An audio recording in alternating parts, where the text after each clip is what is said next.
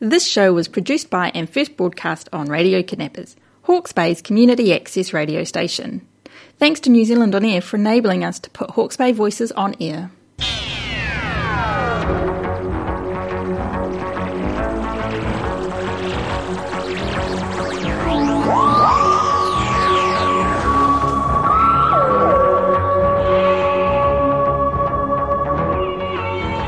Good afternoon and welcome to Starry Nights.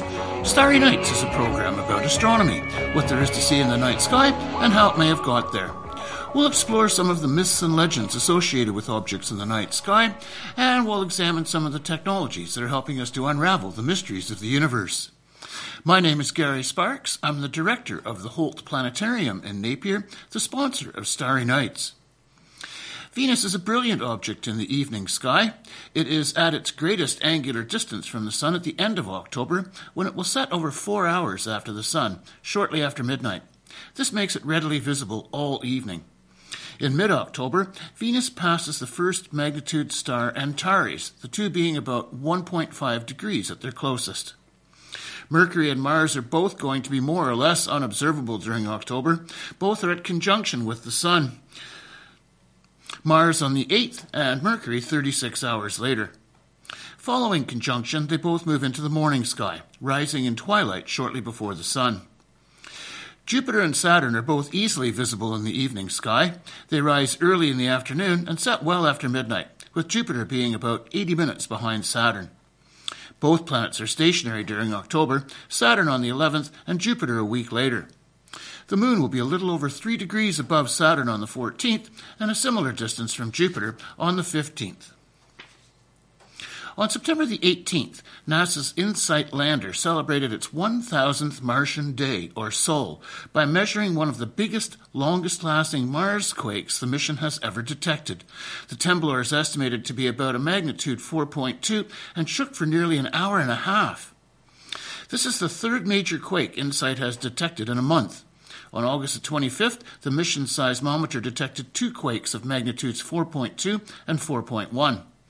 For comparison, a magnitude 4.2 quake has 5 times the energy of the mission's previous record holder, a magnitude 3.7 quake detected in 2019.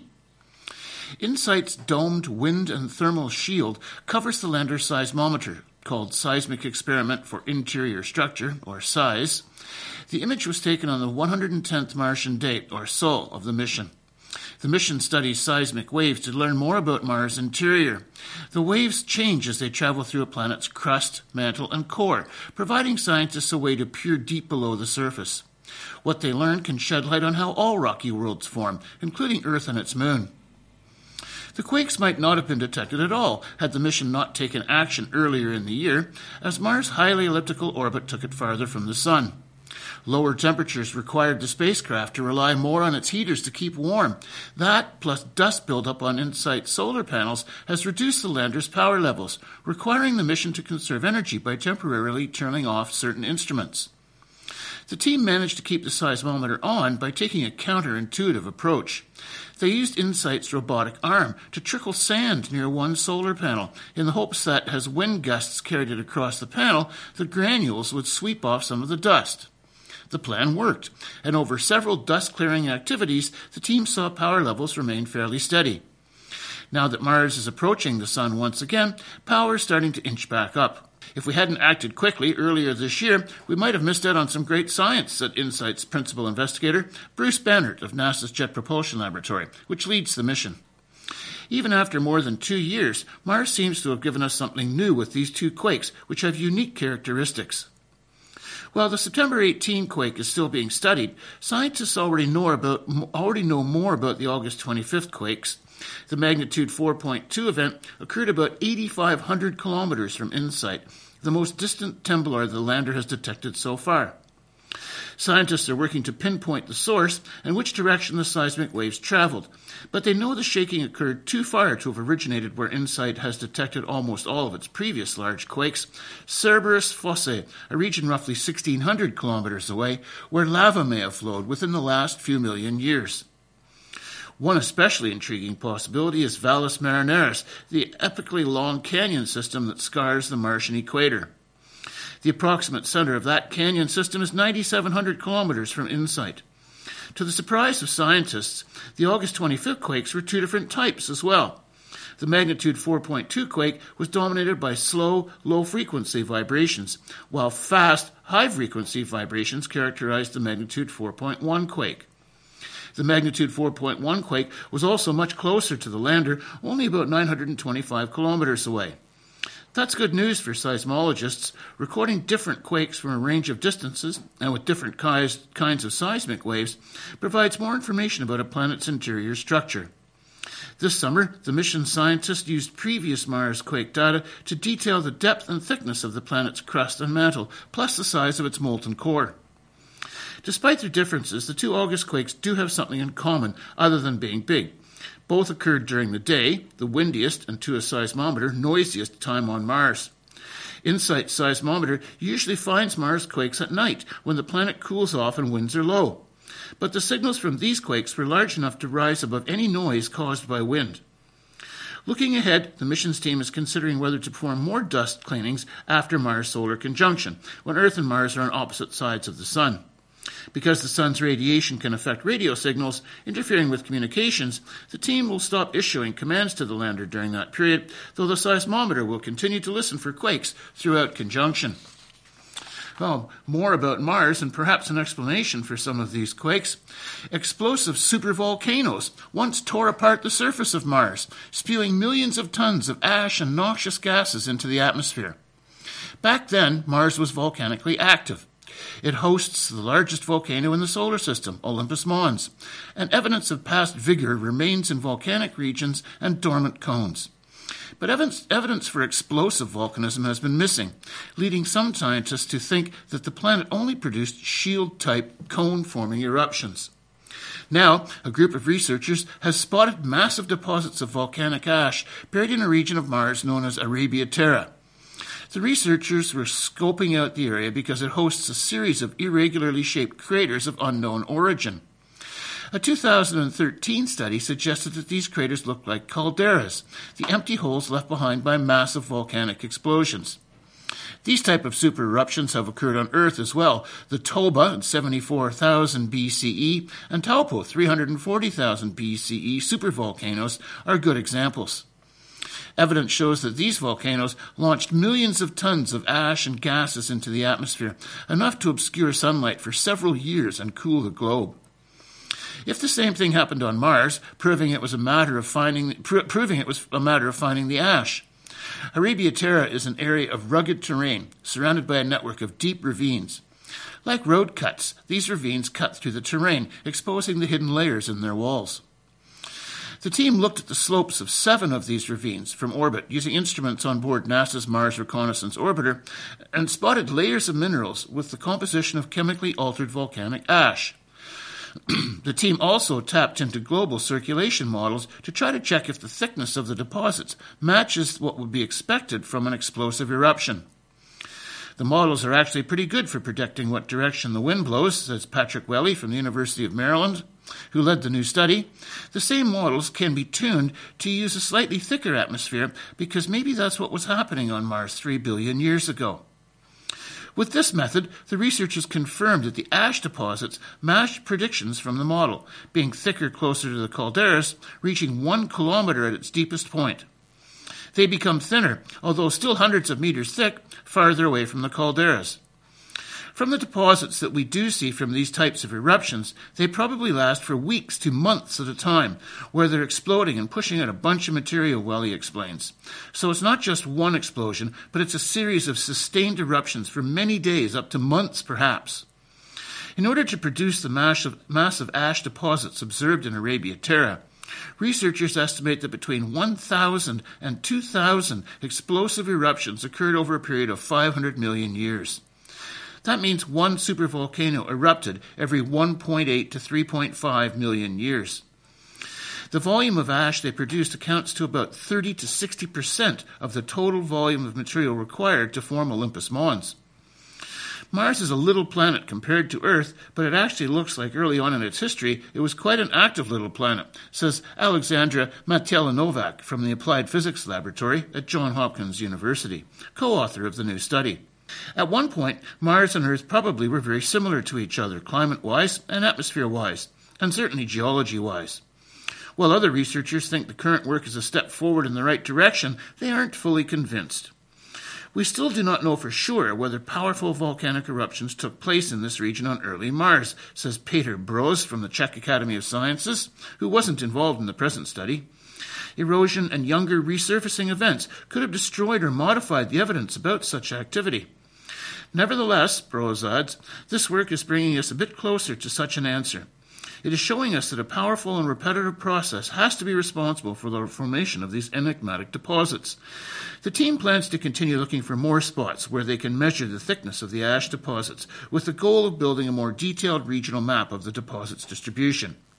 Now that we have 7 points, and we want to increase that to 100 points or something, so that when we can say where the ash might have been, well, he says. In addition to the question of how these volcanoes affected the Martian climate, there's also the question of why so many calderas are concentrated in this single region. On Earth, volcanoes capable of super eruptions are dispersed across the planet and coexist with other types of volcanoes. Mars has many other types of volcanoes, such as Olympus Mons and the 3 major mountains that make up the Tharsis Montes chain, Ascrius Mons, Pavonis Mons, and Arsia Mons. So far, Arabia Terra is the only region on Mars where evidence of supervolcanoes has been found. This raises questions about whether calderas were concentrated in regions here on Earth, but have eroded physically over time or moved due to plate tectonics. In the meantime, this research could also inform future searchers for supervolcanoes on other bodies in our solar system. For instance, Jupiter's moon Io is known for releasing powerful lava plumes that can reach 500 kilometers into space. There's also evidence that volcanic activity continues on Venus, which creates the possibility that there are caldera clustered in certain regions. It will be fascinating to see what role these and other geological processes could have played in the evolution of extraterrestrial bodies. You're listening to Radio Kidnappers, the voice of Hawke's Bay, broadcasting on 1431 AM and 104.7 FM. This program is Starry Nights. A fireball embellished the night sky over India on January the 23rd, 1870. Accompanied by a thunderous detonation, the fiery mass crashed in the village of Nedagola with enough force to leave the bystanders stunned. The impact left behind a bit over 4 kilograms of cosmic rock, the Nedagola meteorite. The meteorite would be just another one among thousands found on Earth if it weren't for its unusual composition. Researchers have long tried to understand its origin, and now they might have solved the mystery. In a recent study, scientists found that the Nedagola meteorite is a product of a collision between 2 asteroids of distinct origin. Its unique history opens up a new window into the research of the early stages of the solar system formation. Meteorites are time capsules that illuminate the era of planet formation. The solar system formed from a cloud of interstellar gas and dust that collapsed under its own gravity. Particles within the resulting protoplanetary disk collided and stuck, forming ever-large planetesimals, which became the parent bodies of the meteorites found on Earth. Meteorites come in different flavors. Depending on whether iron or silicates dominate, meteorites are traditionally classified as iron, stony, or stony iron. Composition also depends on whether the meteorites originate from bodies that underwent melting, or whether the parent body was unmelted and therefore more pristine. By these classifiers, Nedagola is an ungrouped iron meteorite. But one can also look at isotopes. Isotopes are elements with the same number of protons but a different number of neutrons, and they can carry a lot of information, including the time of a rock's formation. About 10 years ago, the community realized that there is an isotopic dichotomy in meteoritic material, says graduate student Fridolin Spitzer from the University of Munster, who was first author of the new study. Cosmochemists thus use isotopes to classify meteorites of all sorts, regardless of their chemical composition, as either non-carbonaceous chondrite, NC, or the carbonaceous chondrite, CC. These groups were initially differentiated by the amount of carbon, but now the terms are used more generally. There is only one exception. Nedagola is the first one that does not consistently fall into one of the 2 categories, but seems to fall in between, says Spitzer. Scientists suspect that the 2 isotope classes formed in 2 different parts of the protoplanetary disk, the NCs in the disk inner part and the CCs in the outer solar system beyond the Jupiter's orbit. So where does that put Nedagola meteorite? After performing a new and independent analysis of the meteorite's composition, the team proposes that its unique isotopic imprint comes from a collision of NC and CC planetesimals. The two bodies collided, and this induced melting because of high impact velocities, and it induced mixing of materials from these two bodies, explained Spitzer. Here things become interesting. Most meteorites originate from the asteroid belt, a region between the orbits of Mars and Jupiter. So the CC-type meteorites had to migrate to the inner part of the solar system at some point, otherwise the Netagola meteorite couldn't exist. The reason why we have any CC material to analyze on Earth, which is in itself an NC body, is because during the disk evolution, planets like Jupiter migrated inwards and outwards, scattering material around the solar system, says Catherine Birmingham from Rutgers University. But the details are still murky. For example, did Jupiter's movements create the isotopic divide? And why did one region of the disk have a consistently different mixture of material compared to the other? With the Netagola meteorite, scientists obtained the first isotopic evidence that the NC and CC bodies mingled. Its composition suggests that at least the CC body had a metallic core. Furthermore, the formative collision couldn't have happened earlier than about 7 million years after the disk's formation. Such information measured for a larger sample of similar meteorites would be invaluable. I think it is important that the community does more of this kind of work to see if we can figure out better time constraints on NC-CC mixing, says Birmingham. There are a lot of ungrouped iron meteorites out there, and maybe this signature will be found in those that we haven't studied yet. Right, we're just going to take a break for a moment here, mention our sponsors, the Holtz Planetarium in Napier. The planetarium, unfortunately, is currently closed due to level 2 COVID restrictions and will not reopen again until the alert levels drop to level 1. Once that happens, the planetarium is open to the general public on Sunday evenings, will be open to the public on Sunday evenings from 7 p.m. until 9 p.m., with the main show starting at about 7:15. No bookings are required, so just front up any Sunday evening once we get to level 1. Admission prices are $10 for adults, $6 for students and seniors, and $25 for a family of up to 6. Show is suitable for all ages, lasts a little over an hour. We also do school programs and bookings for other groups as well.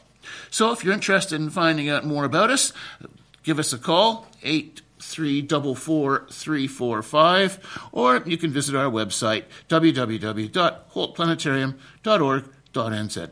Once again, the planetarium will open once the COVID alert level drops to level 1. Scientists have spotted a previously unrecognized feature of our Milky Way galaxy.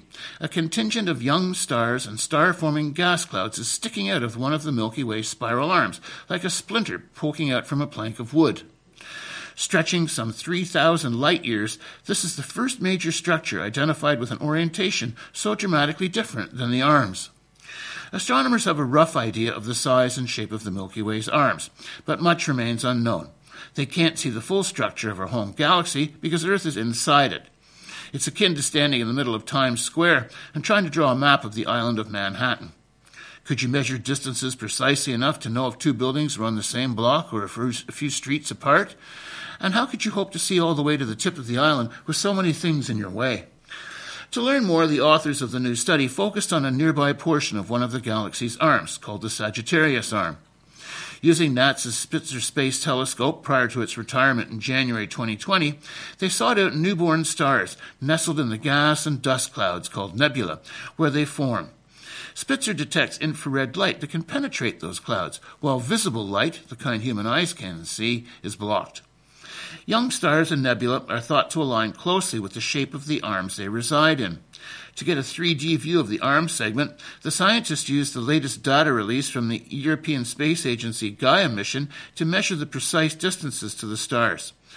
The combined data revealed that the long, thin structure associated with the Sagittarius arm is made of young stars moving at nearly the same velocity and in the same direction through space. A key property of spiral arms is how tightly they wind around a galaxy, said Michael Kuhn, an astrophysicist at Caltech and lead author of the new paper. This characteristic is measured by the arm's pitch angle. A circle has a pitch angle of 0 degrees, and as the spiral becomes more open, the pitch angle increases. Most models of the Milky Way suggest that the Sagittarius arm forms a spiral that has a pitch angle of about 12 degrees. but the structure we examined really stands out at an angle of nearly 60 degrees. Similar structures, sometimes called spurs or feathers, are commonly found jutting off the arms of other spiral galaxies. For decades, scientists have wondered whether our Milky Way's spiral arms are also dotted with these structures, or if they are relatively smooth. The newly discovered feature contains 4 nebulae known for their breathtaking beauty: the Eagle Nebula, which contains the famous Pillars of Creation, the Omega Nebula, the Trifid Nebula, and the Lagoon Nebula. In the 1950s, a team of astronomers made rough distance measurements to some of the stars in these nebulae and were able to infer the existence of the Sagittarius arm. Their work provided some of the first evidence of our galaxy's spiral structure. Distances are among the most difficult things to measure in astronomy, said co-author Alberto Krohn-Martins, an astrophysicist and lecturer in informatics at the University of California, and a member of the Gaia Data Processing and Analysis Consortium. It is only the recent direct distance measurements from Gaia that make the geometry of this new structure so apparent. In the new study, researchers also relied on a catalogue of more than 100,000 newborn stars discovered by Spitzer in a survey of the galaxy called the Galactic Legacy Infrared Midplane Survey Extraordinaire, GLIMPSE. When we put the Gaia and Spitzer data together and finally see this detailed three-dimensional map, we can see that there's quite a bit of complexity in this region that just hasn't been apparent before, said Kuhn. Astronomers don't yet fully understand what causes spiral arms to form in galaxies like ours. Even though we can't see the Milky Way's full structure, the ability to measure the motion of individual stars is useful for understanding this phenomenon. The stars in the newly discovered structure likely formed around the same time, in the same general area, and were uniquely influenced by the forces acting within the galaxy, including gravity and shear due to the galaxy's rotation. Ultimately, this is a reminder that there are many uncertainties about the large-scale structure of the Milky Way, and we need to look at the details if we want to understand that bigger picture, said one of the paper's co-authors, Robert Benjamin, an astrophysicist at the University of Wisconsin. This structure is a small piece of the Milky Way, but it could tell us something significant about the galaxy as a whole. You're listening to Radio Kidnappers, broadcasting on 1431 AM and 104.7 FM. A team of astronomers has released new observations of nearby galaxies that resemble colorful cosmic fireworks. The images obtained with the European Southern Observatory's Very Large Telescopes, the VLT, show different components of the galaxies in distinct colors, allowing astronomers to pinpoint the locations of young stars and the gas they warm up around them.